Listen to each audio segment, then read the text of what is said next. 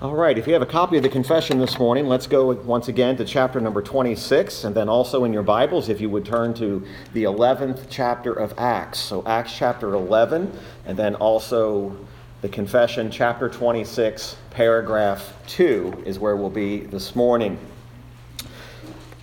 So chapter 26, as we have learned, is dealing with the church, and it's dealing with nearly every aspect of the church. We made mention that the first few paragraphs of chapter 26 primarily deal with what's referred to as the universal church. It makes mention of not only the invisible church, but the visible church, but also combines these thoughts into reminding us about how the church is demonstrated or how the church is actually seen in the world. And you'll notice with me paragraph 2, we'll just read through this paragraph. It says, all persons throughout the world professing the faith of the gospel and obedience unto God by Christ according unto it, not destroying their own profession by any errors, everting the foundation or unholiness of conversation, are and may be called visible saints. And of such ought all particular congregations to be constituted. So the universal church, or its spectrum, we understand that it is witnessed or is evidenced through the people of God. So as we look across the world and we look across and consider the Christians from every corner of the earth, we are in fact seeing what we would call the visible church. Now we understand that, and we learned even from paragraph 1, that this invisible church, or the church of all of God's elect from the beginning of time, that church is not always visible. We can't see every believer, every saint that's ever lived. But at any given time in history, the church is visible. And his saints are visible. We see them throughout every nation, and we see them throughout all countries in the world. But we also see that these visible people of God are most often witnessed by us through local congregations or local bodies of Christ. And so we know that the people of God are people who have truly had a work of the Spirit done in them. There has been a very real conversion. It has not just been a profession of faith. It has not just been, I'm saying I'm a child of God. There's actually been a work of grace done in that person's heart. Their soul has, in fact, been converted. They are saved. They are of the people of God. It is a work of the Spirit and the truth of God's grace. Now, we don't see that work when it happens. We don't visibly see it outwardly. We don't see a soul being converted. We see the evidence of it. We see the results of it. We don't suddenly watch somebody and we see this work in the Spirit and they go through all sorts of weird convulsions and all sorts of things. The work of the Spirit takes place, and there is a profession that they make that God has done a saving work in their soul. So the work of the Spirit, it's invisible, but the evidence of the work of the Spirit, that is what we call fruit. That is the evidence of conversion. And so when we talk about the church, remember, we're talking about the actual body of Christ. The church does not make up anybody who claims to be part of the church, but it's only made up of those who are actually part of the body of Christ. This true internal work of the Spirit always results in genuine faith. Genuine faith always produces fruit. Even Jesus himself said, you will know who are my own. You'll know them by their fruits. On the flip side, he said, you'll also know the false prophets by the fruit. You'll see the corruptness of who they are. They will bring forth what they actually are. So we talk about the fruit of the Spirit. The fruit of the Spirit is a God-given grace. It is a testimony of our faith. And it visibly corresponds with what we have professed. In other words, our actions should match our profession. If we profess to be a child of God, then our actions should illustrate what the people of God should actually be. In the end part of that paragraph, we're going to kind of weave this into the text we're going to look at this morning. But you'll notice that, again, it says all persons throughout the world professing the faith of the gospel and obedience unto God by Christ according unto it, not destroying their own profession by any errors, everting the foundation, or unholiness of conversation, are and may be called.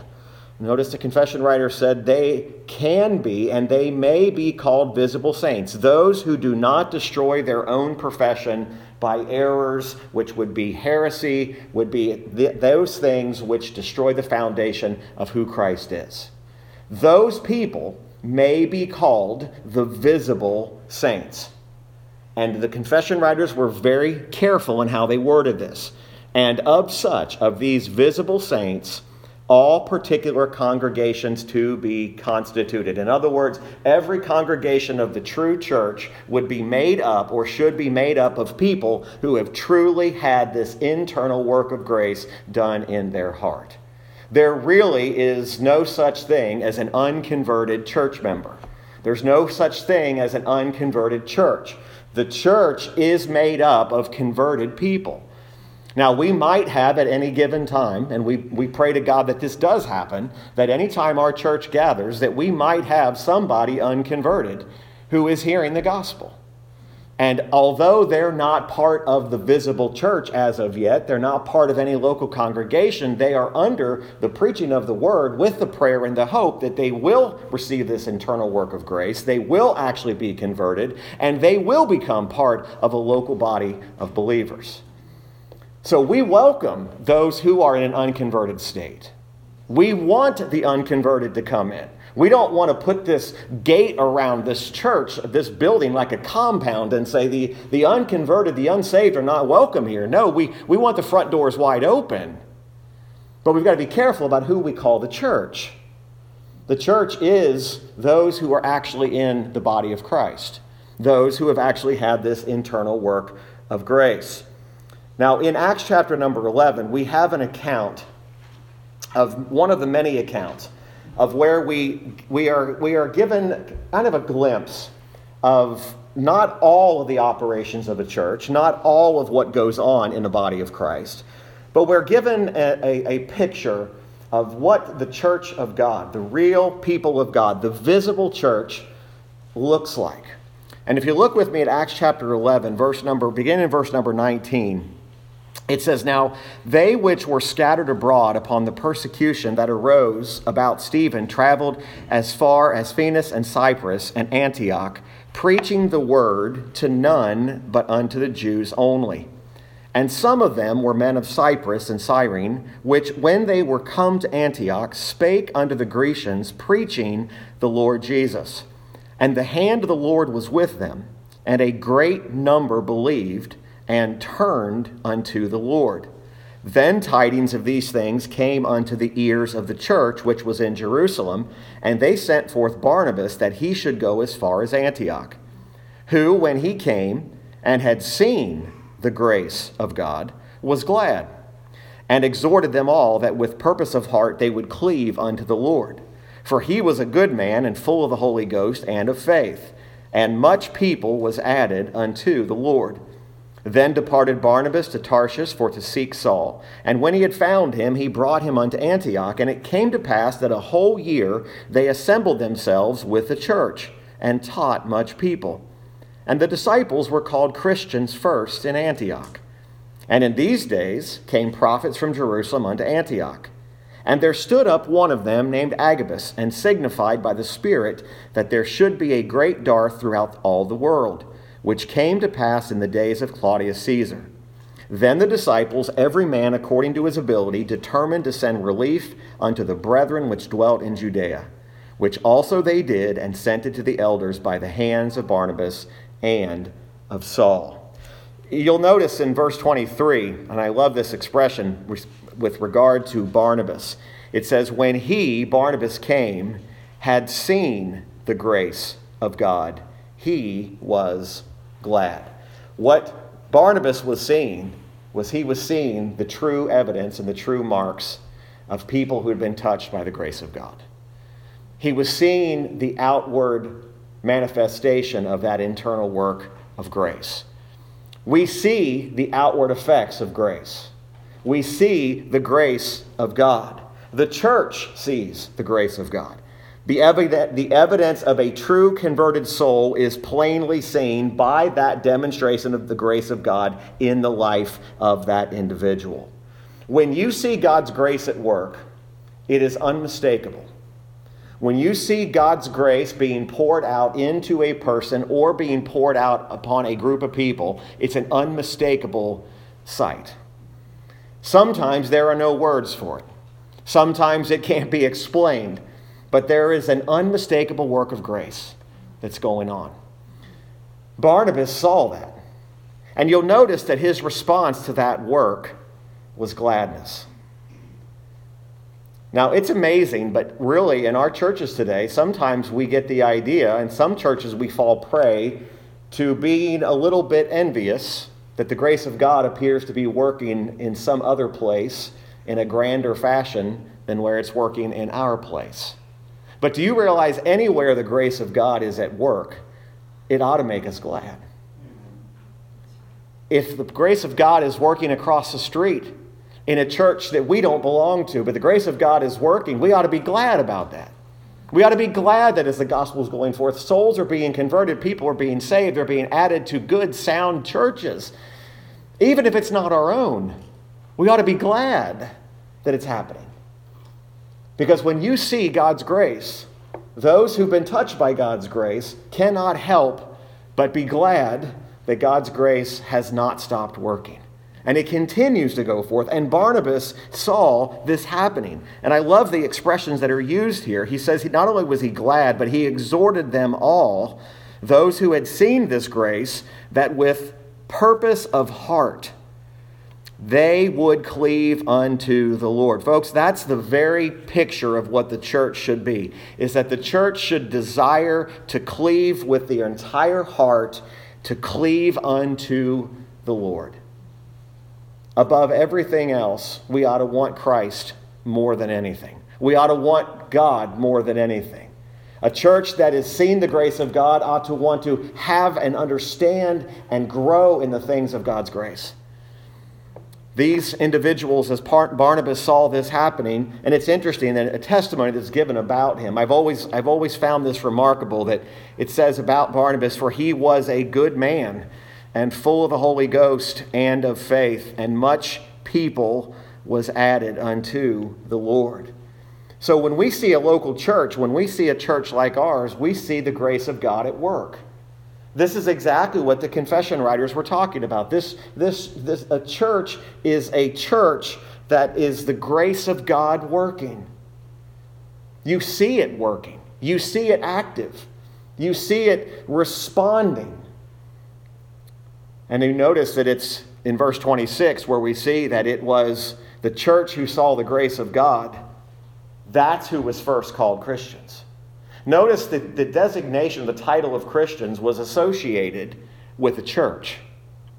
It was associated with a group of believers who were cleaving to the Lord, those who had seen the grace of God, those who were the grace of God at work. That's who the Bible says was called Christians first. Now I know Christians today, that word Christian has taken on a whole new meaning. And it doesn't quite mean what you think it means. If anybody there are people today that as long as they acknowledge God, they call themselves a Christian. If they have any idea, any belief at all, I believe there's a God, they say, well, I'm a Christian. And you say, why? Because I believe in God. That doesn't make you a Christian at all. The devils believe. They believe there's a God, but that doesn't mean that they are in the family of God. Why? Because there has to be an acknowledgement. It has to be that work of grace that is done. The soul has to be converted in order to even see and understand these truths. But the church saw the grace of God, and they were called Christians there. In verses 27 and 28, we see in those days came prophets from Jerusalem and Antioch, and there stood up one of them named Agabus, and signified by the Spirit that there should be a great dearth or a famine throughout all the world, which came to pass in the days of Claudius Caesar. Then the disciples, every man according to his ability, determined to send relief to the brethren. This visible local church here saw the need of other believers and were determined as their ability allowed them to send relief to other brethren, to help out the cause, to help those who were in trouble, those who were in desperate situations. This is a visible church we can see. We can see this church acting. We can see this church understands the grace of God. It understands that not only is the church seeing the grace of God, it shows the grace of God in its giving. This is how it works. This is a snapshot of a very healthy church. A church that is the grace of God at work. A church that it can be called true Christians. A church that sees the grace of God being done in other believers. And a church that shows the grace of God by giving. By giving to those who are in need. And when we think about this church and we think about what they were doing, notice that it's very clear that it says that it is by the Spirit all these things are happening. It is happening because they are giving through and by the Spirit. When the work of the Spirit is being done in our lives, it is going to manifest itself with fruit. It's going to demonstrate that which has in fact taken place, that which is real. This paragraph that we're looking at this morning really is making two main points. And these main points have to do with the reality of what the church is actually doing and what's happening there. And when we talk about the local church, we are talking about the visible church, right? We're talking about that which you can see. But a local church, first of all, professes the name of Christ and believes the true gospel. Okay? The local church, that is the true church, professes the name of Christ and believes the true gospel. Romans chapter 1, verses 7 and 8 give us a little bit of insight into this. And of course, the Apostle Paul, many times when he would pen his epistles and pen these letters, he would begin many of his letters this same way. And in Romans chapter 1, verse 7 and 8, as he wrote to the church at Rome, he says, "To all that be in Rome, beloved of God, called to be saints, grace to you and peace from God our Father and the Lord Jesus Christ. First, I thank my God through Jesus Christ for you all, that your faith is spoken of throughout the whole world." That church at Rome, its profession had gone even beyond its borders. Paul writes and he says, beloved of God. He called them by what they were. Those who had truly made this profession of Christ, those who truly believed the gospel. And he says, I thank God through Christ for you. I thank him that your faith, this common faith that we share, is spoken of throughout all the world. It is a joy to be able to know that there are other churches that are standing for the true gospel and still professing Christ. That no matter how dark the days get, no matter how much it seems like the world is apostatizing away from the things of God, please remember that there will always be a visible church in this age. The church will never fully go away. No matter how many buildings they destroy, no matter how many people sadly are martyred for their faith, the church will always have a presence, no matter what happens.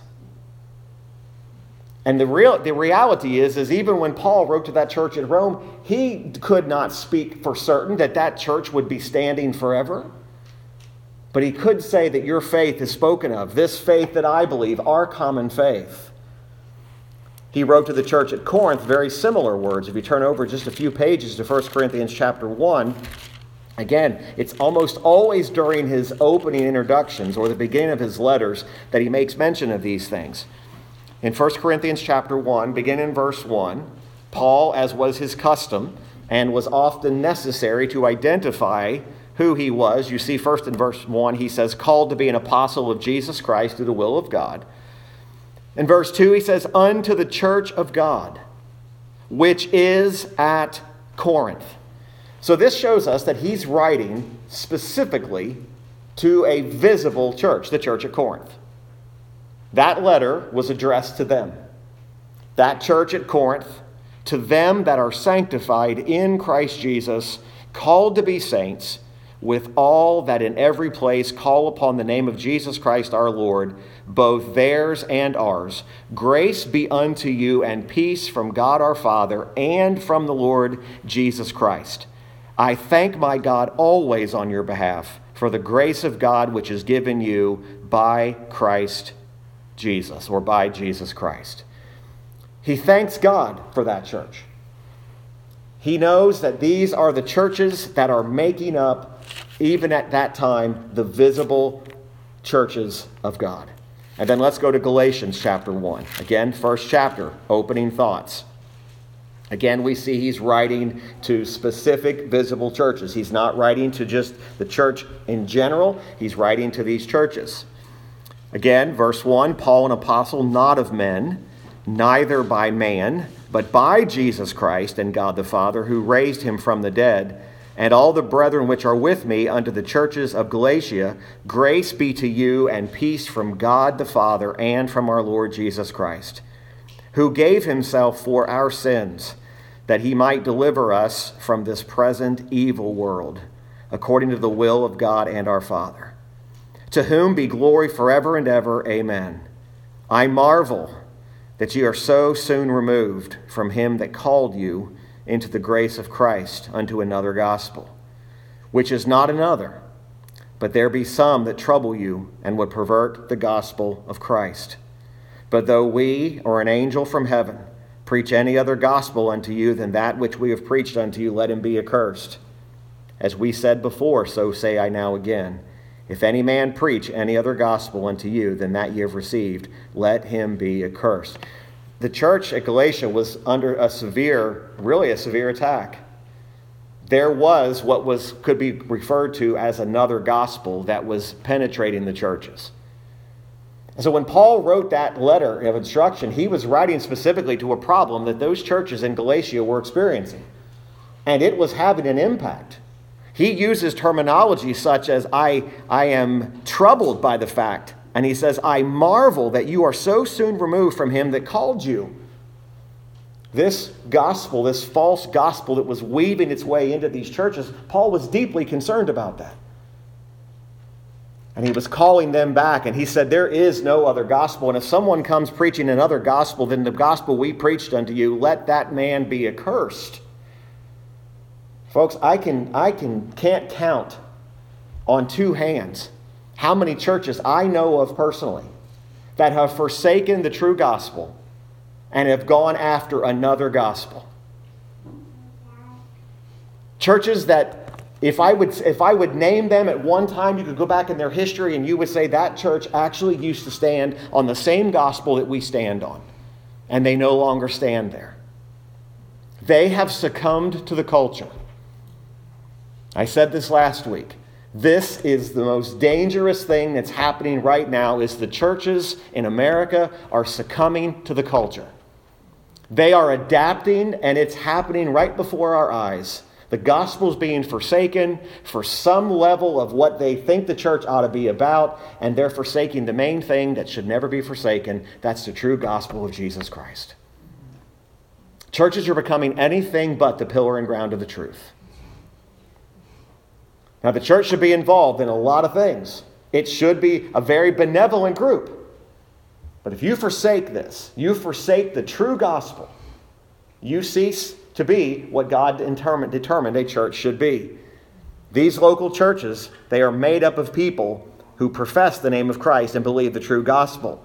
Secondly, they give evidence that their faith is genuine by living obedient, godly lives, although they are not perfect. We realize, folks, that obedience by the Christian does not mean that we're going to be perfect. But this idea that says all you have to do is just get your salvation settled, and then the rest of it is just cake, it's easy, don't worry about it. No, there should be obedience that should follow that. The obedience of the Lord being the Lord of our life.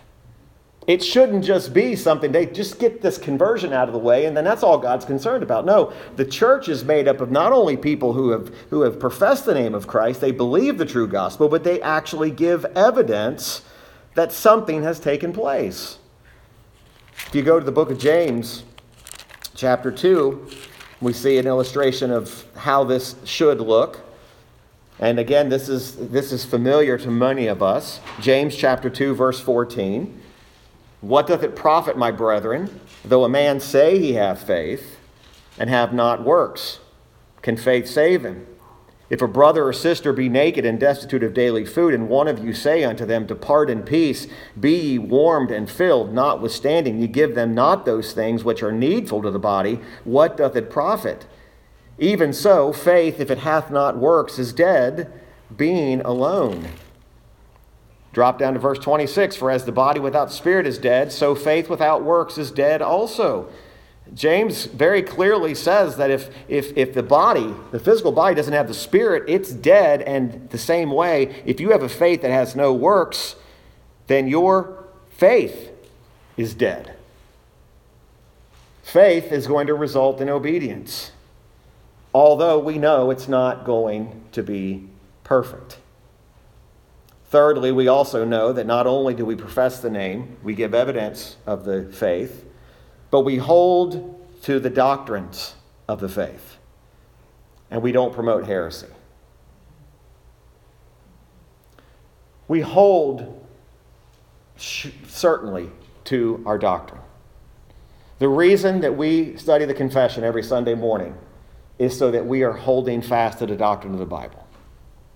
That's exclusively why we're doing it.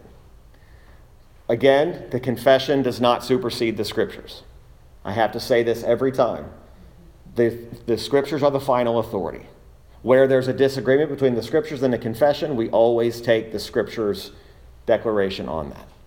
But what the confession does is it tells a person exactly what the church they are attending or a member of, what that church believes.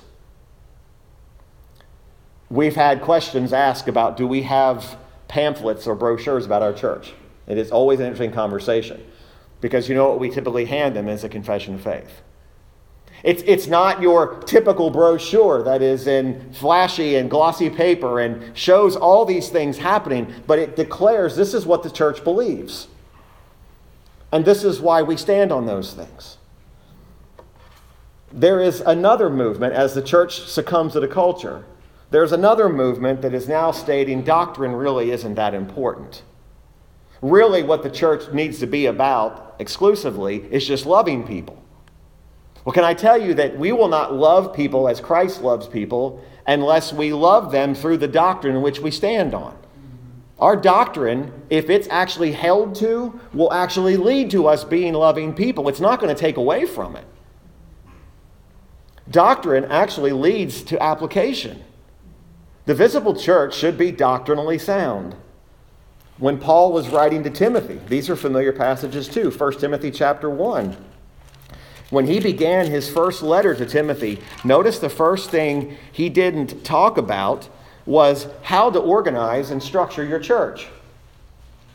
He warned him about false doctrine before he did anything else. The first words that he said to Timothy, look at this with me, 1 Timothy 1. Paul, an apostle of Jesus Christ, by the commandment of God our Savior and Lord Jesus Christ, which is our hope, unto Timothy, my own son in the faith, grace, mercy, and peace from God our Father and Jesus Christ our Lord. As I besought thee to abide still at Ephesus, when I went into Macedonia, that thou mightest charge some that they teach no other doctrine. Neither give heed to fables and endless genealogies, which minister questions, rather than godly edifying, which is in faith, so do. Now the end of the commandment is charity, out of a pure heart, out of a good conscience, and of faith unfeigned, from which some, having swerved, have turned aside into vain jangling, desiring to be teachers of the law, understanding neither what they say nor whereof they affirm. But we know that the law is good, if a man use it lawfully. Knowing this, that the law is not made for a righteous man, but for the lawless and disobedient, for the ungodly and for sinners, for unholy and profane, for murderers of fathers and murderers of mothers, for manslayers, for whoremongers, for them that defile themselves with mankind, for men stealers, for liars, for perjured persons, and if there be any other thing that is contrary to sound doctrine, according to the glorious gospel of the blessed God, which was committed to my trust. He goes on and tells Timothy how he thanks Christ who enabled him and put him into the ministry. A true church holds fast on the doctrine in which it believes. In the second letter to Timothy, 2 Timothy chapter 4, he revisits it a second time.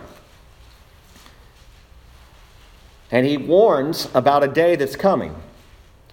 And again, we see it happening all around us. Verse 1, I charge thee therefore before God and the Lord Jesus Christ, who shall judge the quick and the dead at his appearing in his kingdom. Preach the word, be instant in season, out of season, reprove, rebuke, exhort with all longsuffering and doctrine. For the time will come when they will not endure sound doctrine, but after their own lusts shall they heap to themselves teachers having itching ears, and they shall turn away their ears from the truth and shall be turned into fables. The time will come when what will happen? When they will not endure sound doctrine. And instead of sound doctrine, they'll have itching ears. That says, what does that mean to have itching ears? It means give us what we want to hear.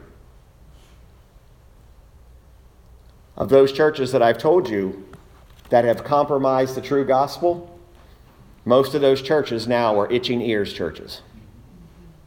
It's a direct connection. They gave up the doctrine, and they have become churches that now only give us what we want to hear. And they're often marked by saying, give me something to give me a good week or to give me a good day. Give me satisfaction now. Give me gratification now. Make it what I want it to be.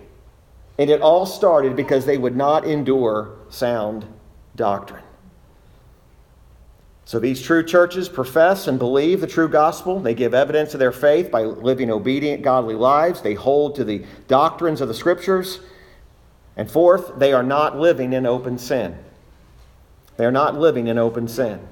Matthew 18 gives us what to do in a reality of a church when we have that kind of a situation.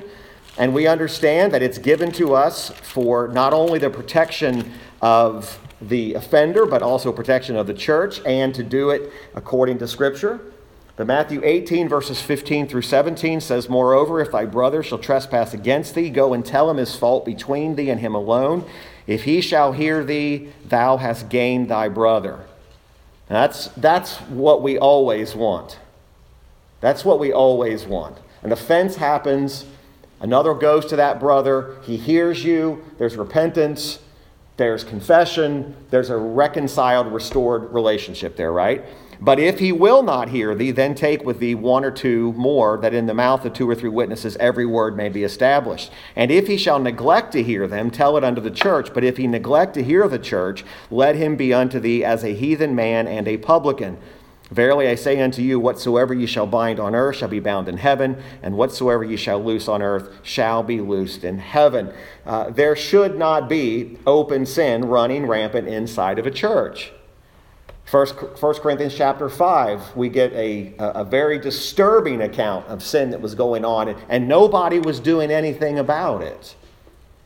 So it should not be a church, a visible church, should not have people living in open sin. So these people are called visible saints. Why? Because the fruit is visible here on earth.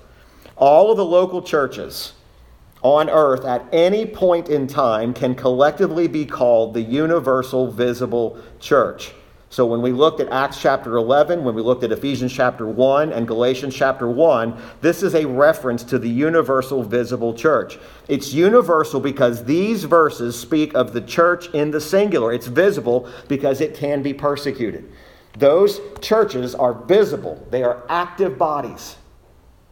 The universal church in general, the invisible universal church, can't be persecuted, but the local church can. The local church is actually evidenced and witnessed. So the relation of the universal visible church to local churches is that only visible saints can and should be members of local churches. You know, the first question when someone is considering church membership should be about their profession of faith. There should be an interaction and a discussion about, are they truly in the faith? Have you truly repented of your sins? Have you truly believed in Christ alone? Are you trusting in Him and Him only?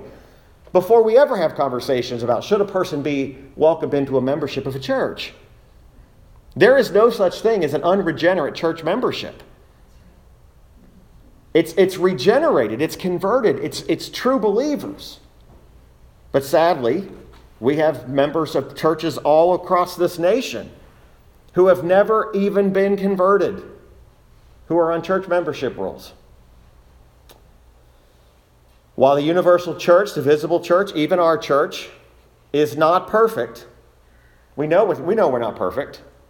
We know we're far from it. But there is a desire to live obedient, godly lives. So if we're truly Christian, if we're truly believers, we truly confess Christ's name, and we obey Him, we desire to obey Him. We want to do His will. Any profession of faith, no matter how exciting it might be, is always contradicted if heresy or a path of ungodliness rises up. Professions of faith are just that. I can tell you a lot of things. I can say I'm this, you can say you're that, but it's only the evidence that demonstrates I truly am a child of God. That I'm truly part of the church. That I'm truly walking and desire to walk with God. As we move on in these paragraphs, the confession writers were very, very aware. And verse 3, and I want you to read ahead for next week, they make reference of even the purest churches under heaven are subject to mixture and error. And some have so degenerated as to become no churches of Christ, but synagogues of Satan. You could ought to get away with that in our society today. The confession writers were aware that this would happen. That it would become so intermixed and it would degenerate so far that it wouldn't be, not only would not be called a synagogue of Christ or a church of Christ, it would be called a synagogue of Satan. So pretty stirring warning that we'll look into next week. All right? Let's go ahead and pray this morning. Father, we are grateful. We're grateful for the church. And Father, we could not possibly, even in our study today, exhaust everything that we needed to look at and needed to speak and teach on today. But Father, how I pray that you would help us as we consider these truths and we consider the church. Lord, that we would never take it lightly. We would always view the church not as ours, but that which Christ died for. And Lord, on this Resurrection Sunday, that's what we're thinking of, and we're thinking of Christ as the one who has the preeminence, he who is the head of the church, he who willfully and voluntarily gave up his life for his people, and gloriously on that third day rose triumphantly from the grave. Lord, may we continue in the things which you've instructed and taught us in your word. May we never be tempted to compromise, tempted to succumb to the culture, no matter how intense the pressure gets. May we never even consider the thought of compromising the true gospel. Lord, we do love you today and we thank you. Lord, we pray you'd continue to add unto this church as you see fit. Pray that lives would continue to be touched, souls would continue to be saved, and that we would rejoice in it all. We love you and we thank you, and it's in Christ's name I pray. Amen. All right. Well, we'll begin our normal time this morning at 11:15. All right, 11:15.